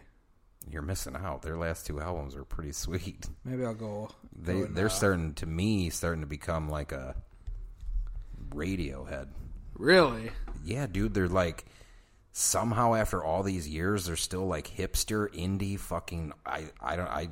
It's weird. I like it. I really do. And their sounds are just so wacky, dude. Like, it's just like sometimes I'll be listening to some of their shit and I'm like, I don't even know what the sounds that I'm hearing. They're just so weird, dude. We're almost done talking about this movie. Well, you were talking about the whole pregnant thing. Yes. And how we're back at the house again. Yep. Fucking dumbos ripping faces and saying, hey, I was coming for Jack the whole time. He needs one more child. So then there's a fight. Yeah. There's a knife fight. Yeah. And it's a pretty, for as quick as it is, it's pretty gnarly. Like, it's no raid, but I get what you're saying. You get a little throat slit was it green, she comes yellow? out slicing. Yeah. She comes out slicing, and she actually cuts him across the throat. Now, when you see it, you're just like, oh, got him. Yeah. You're not like death blow. But what I think is important to point out here is once Demon Cloyne gets the upper hand, he's got her pinned against the wall, right? Yep. And then he slides his hand down to her belly. And then it's a fucking thumb. Yeah. Right? So that, like... And you're going, oh, it's not Jack. Could any child be that 5th one? Why can't it? This is a horror film. Yeah, I mean, how... And I had this conversation with somebody at work the other day, that would you let a clown kill your unborn child? Well, no, as a father now, I could, Serbian film, like, you know, The Littlest Oh, Reich. are you so happy for that release? No. Fucking I think, sicko. who needs an uncut version of a movie like that? I want to know what version Okay, so for those, not to derail Tyler, but this is a horror podcast. A Serbian film is getting an uncut release from Unearthed Films. What version did I see? Right. Because... Exactly. Like, just put it on the fucking internet. I was telling Nick from Cryptese, actually, it might have even been today, I was like, I wouldn't... So, when you see that movie, you're, of course, if you're normal, you're like, I don't need to watch that ever again. Right. But you always do one more time because you got to show somebody. You can't sit on this secret forever. Right. You have to show... And I told Nick, I was like, I watched it. I showed it to someone for shock value just to see what they would do, and then I tried to do it a third time, could not do it. You showed me The Taint for shock value. That one is so light that it's okay. It is. And for those of you that don't know out there, The Taint has the most exploded penises ever captured on film. So I've never laughed so hard during a comedy movie. To the point, I laughed harder at a comedy at The Taint than I have the funniest comedy movie ever. I mean, it's pretty funny, especially when a cut off dick fizzles out in a lake. Like, just that image. Think about that. A cut off dick that's thrown out into a lake fizzles to its death. We're talking about dicks and babies all in one room. No, man, we're talking about horror. We are talking about horror. I just don't understand why I got a release. I'm sorry. So yeah, what, like... you know, there's a... Have you seen The Littlest Reich, the new latest Puppet Master? Okay. Nope. So, spoiler and I alert. should, because who worked on that? I don't remember off the top of my head. Fuck. Somebody that I fucking know. Well, I have to say something, and it's going to spoil one scene. Okay. So I do apologize, because you're going to hate me afterward. Okay. Anytime there is... Now that I'm a father, anytime that I see a child younger than a teenager, I guess, get... hurt, murdered, I feel uneasy because, you know, I that's something I have hopefully never do, but have the potential to live through. And, you know, when I was younger before that, I could watch that shit all day. So at this part where I thought he was going to rip the fetus baby out of her stomach, I was just like, ooh. Don't do it. I was all in. I was kind of like, if we went here... Because I forgot that happened. I forgot that this is happened. the single greatest clown movie ever made. Yeah. If we rip Bebe out and the demon wins. But I wasn't at all upset for what had ended up happening. No. They get a fucking chain. Was it the same chain they tied him up with in the basement? Yeah. Okay. Yeah. Wrapped around his neck. Yep. And Meg putting in work again. Yep. And this is where the little slit comes in handy. Right. So he's got the chain around his neck. Yep. And we mentioned the little knife fight earlier, slit his throat. Well, the more that fucking Cloyne writhes to break himself free, he realizes very quickly that if he keeps doing this, he's going to decapitate himself. Yep. And it should be noted that we also have our confetti blood coming out, the cake batter blood coming out of his neck. It's fantastic. Yeah. So fantastic. And so it almost gets Jack. It almost gets Jack, but she tells Jack, she's like, go upstairs and grab that book. We have to figure out how to save your dad. Yeah. However, it makes one final lunge. And she beheads it with a sledgehammer. Yes, she does. Which and it looks great. It looks fantastic. But, and you know, we go a step further with the practicals that I love. And I'm gonna make everything come first circle talking about Scream earlier. Always do a double tap. Always do it twice. Because what happens, the practical effects are great, but his head is not completely severed from the body. It's literally hanging on by a thread. Literally a neck flesh. Yep. Just a little piece of neck flesh attached to the trapezius. And probably one of the gnarliest scenes is that Mama Bear just yank that motherfucker. Pulls the fucking head off. Puts the foot on the body and does the old yankaroo. Yep. And rips it off, and we see him melting. Yeah. That's like a heavy scene because you see the cloyne skin melt off the face, and then it shows. Fucking God, I'm blanking out. I was gonna say Andy Kent. Thank you. Well, Andy, both would have been right. Yeah. Sees Kent, and I agree with you. That's a very yes. You're having the sigh of relief having made it through the film, and the people that needed to live lived. You're having that moment right there. But seeing Kent, a now dead Kent, who was just like stumbled. I would just like to point out, Kent got fucked in this movie. All he did was, I'm going to try to save my child's birthday, and upon making a good decision, maybe you're right, doing good deeds is worthless because you might end up beheaded by your own wife in your own basement in the clown suit that you didn't want to put on for your kid. Right. Yeah, just don't do good things. And I love how his face bubbles off. Yeah. I don't know. I would have to go back and watch it. I don't know if they reversed it, if that's what they did, or if they played it real time. I would have to. But either way, I loved it. Absolutely loved it. It sure tied the room together, did it not?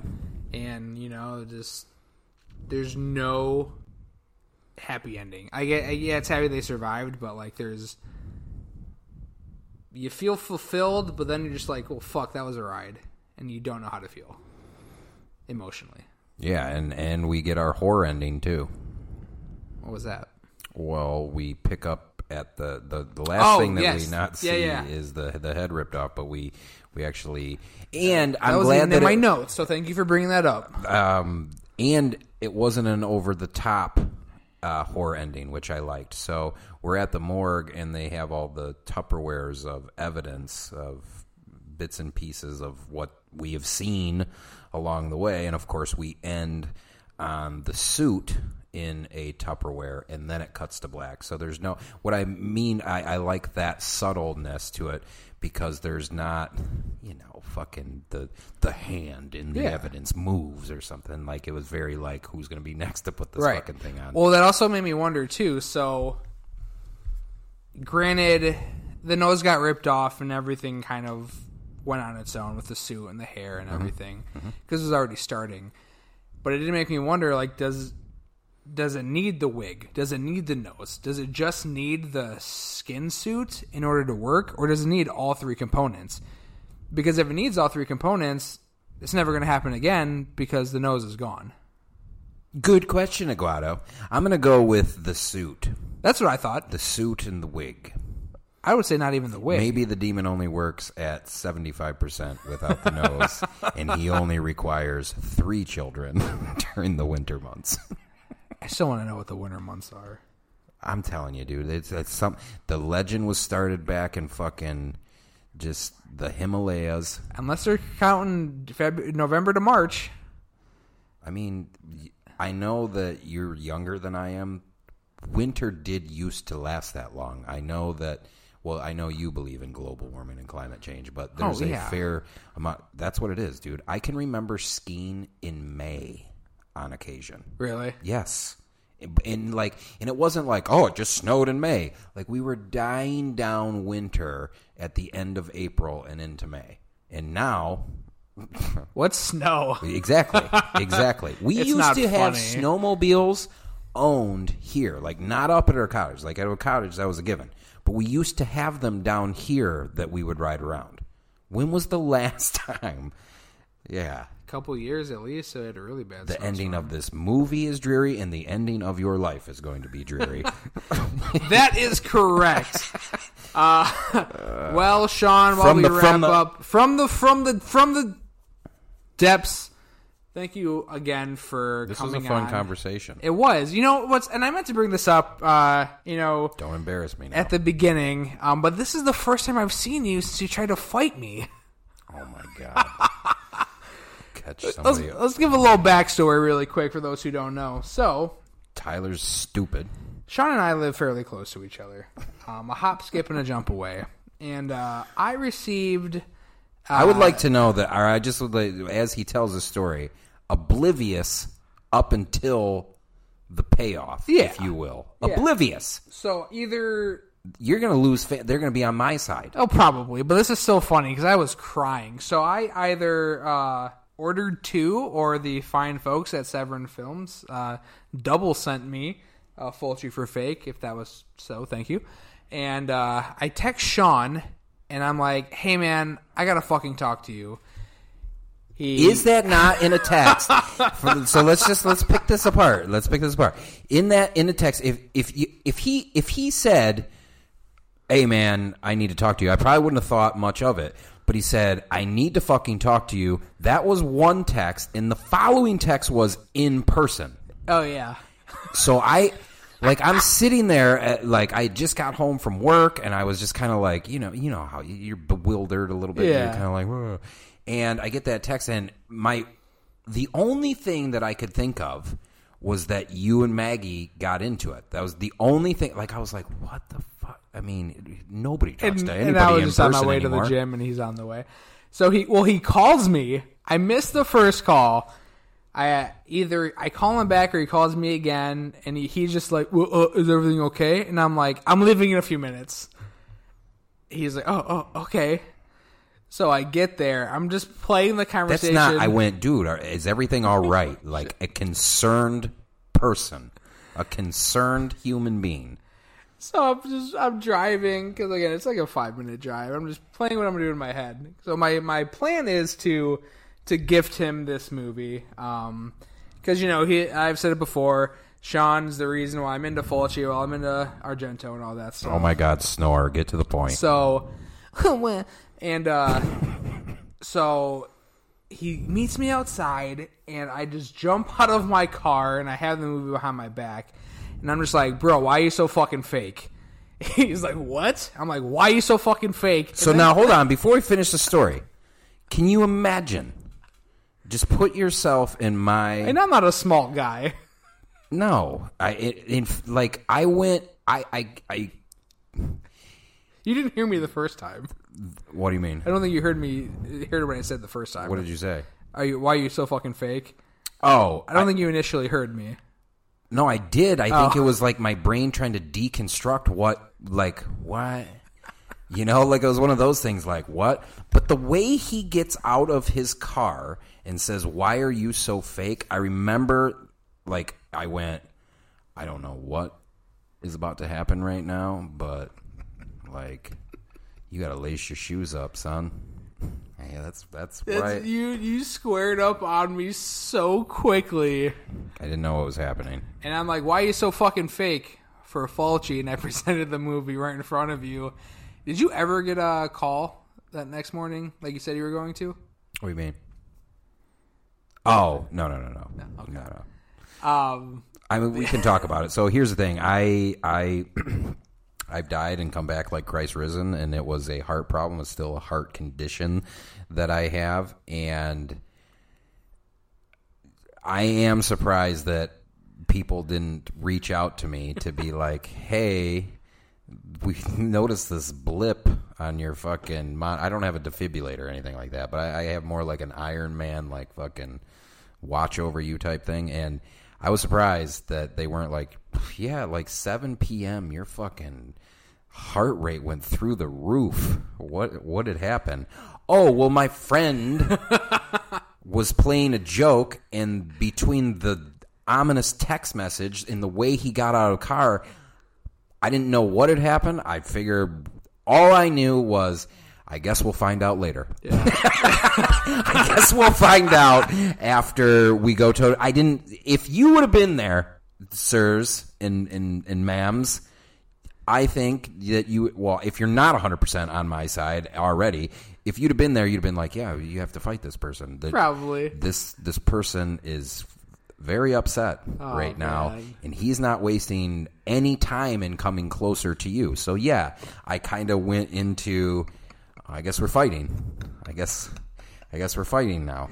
I'm crying about it now just even talking about it. It was not. But I've never cool, seen man. so much relief out of one person's face when I'm just like, nah, I'm just kidding. Oh my God, dude. I didn't, because the adrenaline, I wasn't fucked up, but I felt weird for the next hour because I had such an epic adrenaline dump. Ooh. Yeah, it's just so funny. So fucking funny.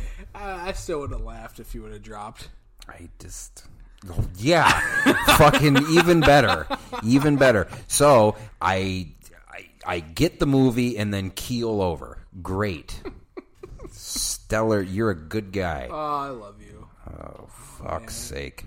All right, Sean, thank you again so much for being on the show. It's always a pleasure. I appreciate it. I appreciate being on here. Ellis Cinemas, where you can...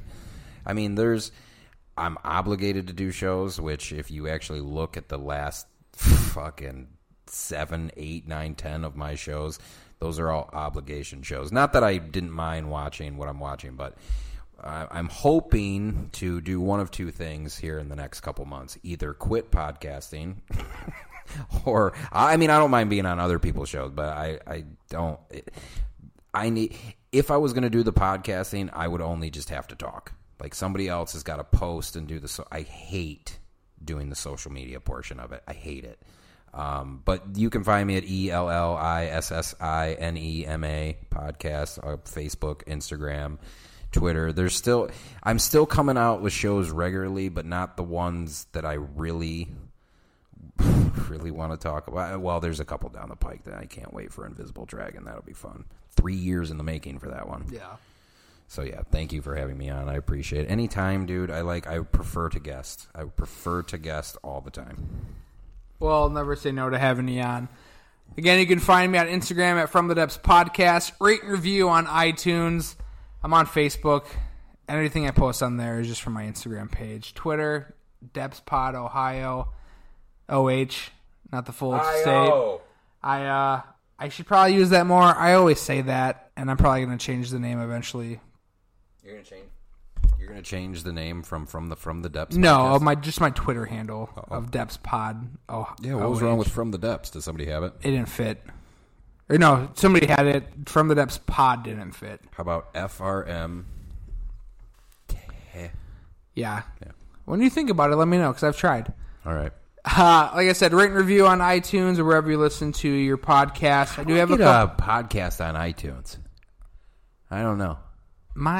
So many people tell me they would listen but don't because I'm not on iTunes. I go through Anchor. They do everything for me. Yep. That's why I need somebody. I need a guy. And I do have a couple shirts left over from my pre-orders. $20. Message me, DM me. We'll get you one. Limited you can do sizes. what I did with it and set it on fire. He did set it on fire. He thought the it was artist fucking is a hilarious. fucking hack. Until next time, folks. We'll see you on the other side. Take care.